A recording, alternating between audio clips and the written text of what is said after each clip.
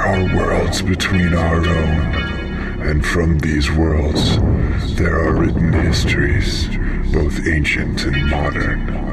To read of these testaments scrawled in hidden places and on other things, you must fix your eyes uncomfortably within you, and if successful, your gaze will unlock the door behind raw imagination and meet the manuscript of innumerable folios known as the Dark Verse.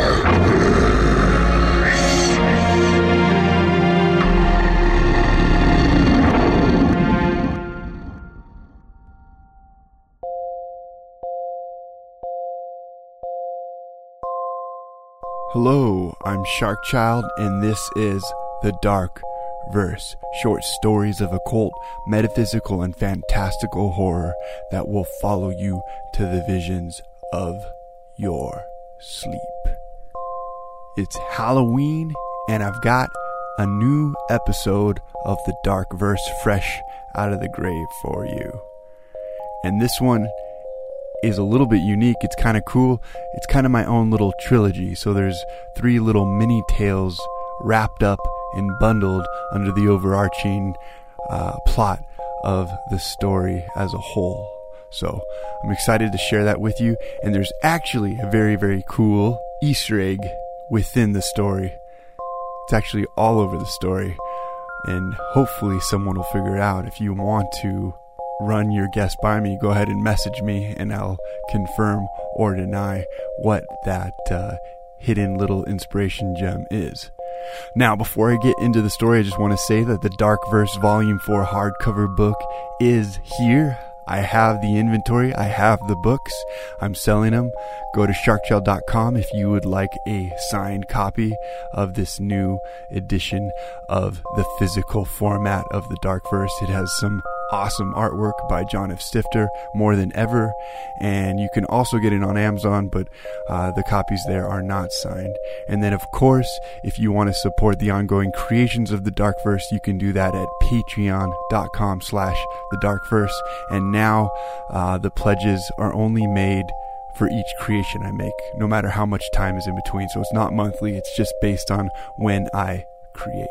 All right, let's get into this story. This is episode 115 of The Dark Verse, and it is entitled Orchestrations of the Ssttitd.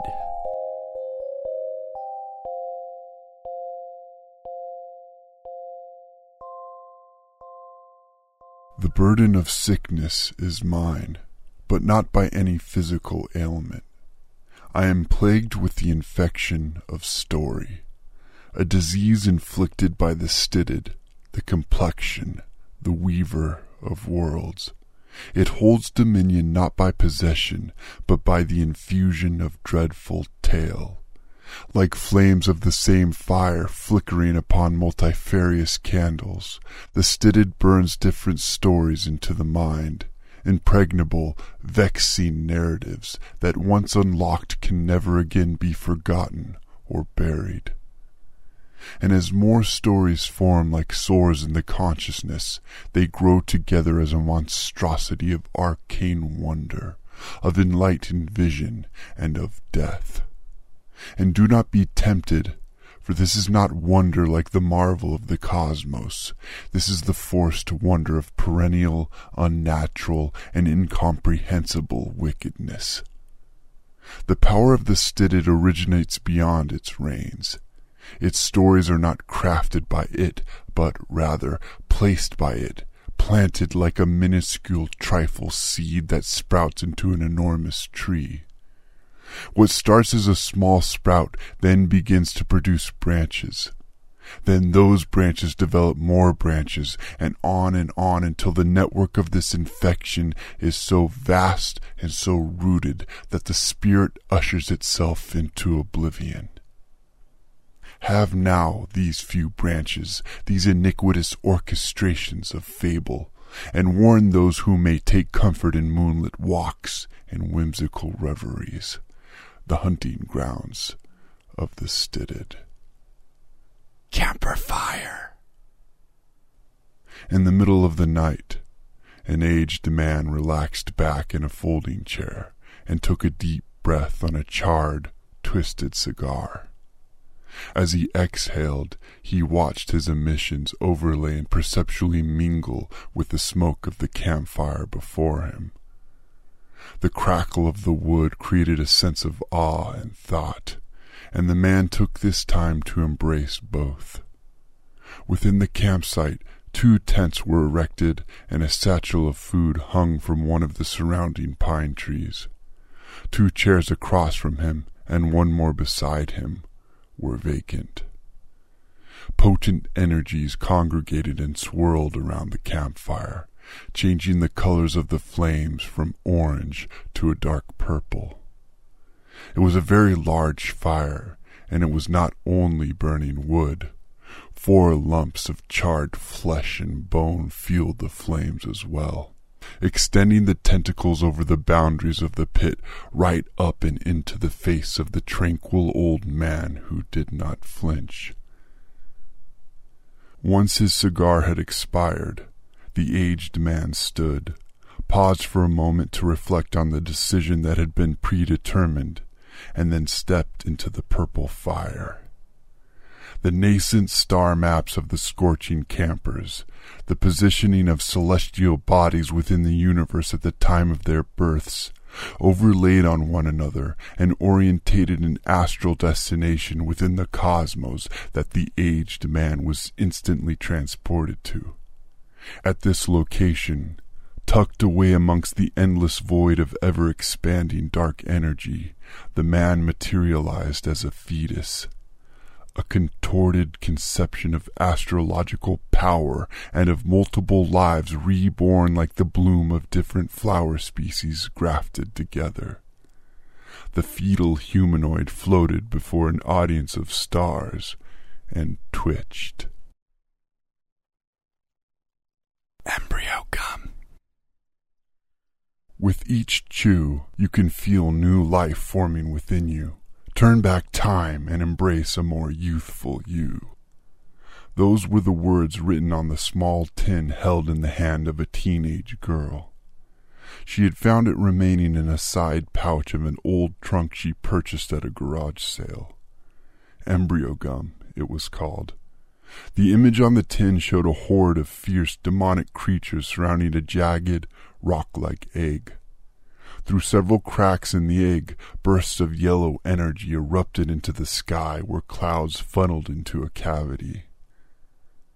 Sitting on the hardwood floor of her room, with warm rays of morning light streaming between her partially shuttered windows, the girl opened the tin to inspect its contents. 3 pieces of gum remained, wrapped in decorative paper that matched the texture of the egg on the tin's image. She reached inside, grabbed one, and unwrapped it. The purple piece of gum was a plump, squishy little ball. With the slightest pressure, the tender, gelatinous consistency could be felt between the fingers, an inviting sensation to the palate. Eagerly, yet slightly apprehensively, she placed the piece of gum in her mouth and began to chew. It felt to her as if she were crunching down on little limbs, as if she could interpret the body parts she was chewing on, the popping of eyes, the squishing of brain, the crunching of tiny bones. It was detestable, but she could not stop chewing. There was something about the savory flavor and sensation that was addictive. With each swallowing of succulent saliva, it was as if the rich fluid went straight to her brain instead of down her esophagus. It created a tingling feeling, like goosebumps of the mind. And no later than these bursts of ecstasy began did the skin of her head and face start to harden into rock. She chewed, and soon she chewed beneath rock lips and rock eyes and a rock nose, until her breath ran out and her fully rock head cracked off her neck and shoulders as a weight too heavy to be carried. When the stone dome fell to the floor, it cracked and rolled a few feet before coming to a stop. The rest of the girl's body also fell to the floor, with blood pouring generously from the opened neck. Through the cracks on the cobble head, a twisted sound emitted. The chewing. It continued. Rock teeth uncannily clinked together over and over and over for several minutes until there was a burst of golden light within, ceasing the enduring activity. Glow Lake. Right as he cast his line out into the water, a middle-aged man noticed a yellow glow emanating from the bottom of the small lake he fished on. It was a strong light, and it was beckoning. The sun had only just begun to rise, still invisible behind the eastern mountains, so there were no conflicting reflections upon the glossy surface of the water. At his current location, the man guessed the depth to be around 15 feet. It was too unnatural of a beacon to ignore. The fisherman was able-bodied and a competent swimmer, so he was compelled to investigate. He reeled in his line, maneuvered his rowboat closer to the source, and stripped down to his undergarments.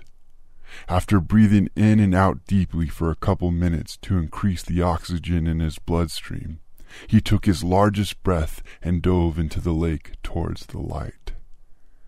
Through the murky waters, the light cut sharply, making it easy for the man to descend accurately and efficiently. In a matter of seconds, he had arrived at the source of the light. It was a jagged round boulder, about the size of an average watermelon.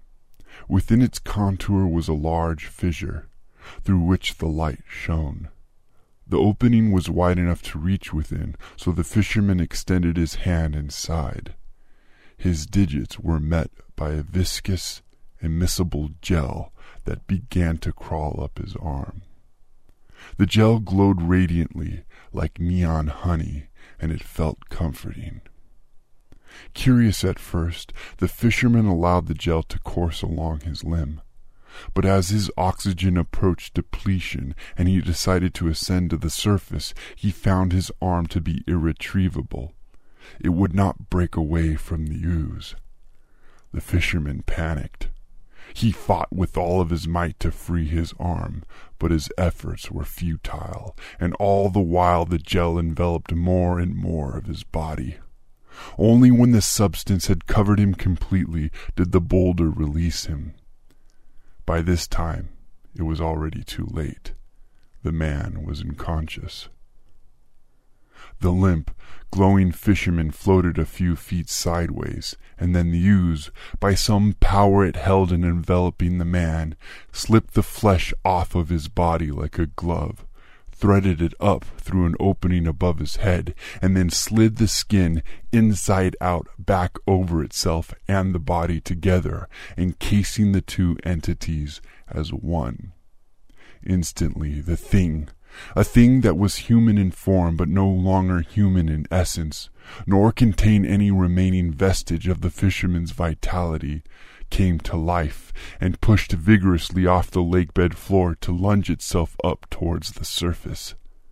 It continued to propel itself forward with contorted, awkward movements, unfamiliar with how to use its body, but successful for the same reason, because it did not fill itself with water. Once at the surface, the lake being climbed atop the rowboat and sat itself upon the bench. It tilted its head back and fixed its gaze up into the sky, eyes, mouth, and nose gaping and glowing yellow. Never altering, there it remained. As I complete this cautionary expenditure, I see that this was not a lesson. This was defilement, desecration, doom for all exposed to my message. I have exacted the opposite of my intentions. I have been the Ssttitd's agent. I have been fooled by my charity and inflicted the disease instead of prevented it. I have planted the seeds. That concludes episode 115 of The Dark Verse. You can download and listen to all of the past episodes on SoundCloud or on your favorite podcast app or site, as well as at thedarkverse.com. If you have a second, please rate the podcast on your favorite platform. That would be greatly helpful. And then, of course, if you'd like to support the podcast, you can do that at patreon.com/thedarkverse or by purchasing the Grand Darkverse hardcover books. Until the next tale. All stories on the Darkverse are the sole property of Sharkchild and cannot be used for distribution, publication, or monetary gain without his written consent. Sleep deeply and remember to love.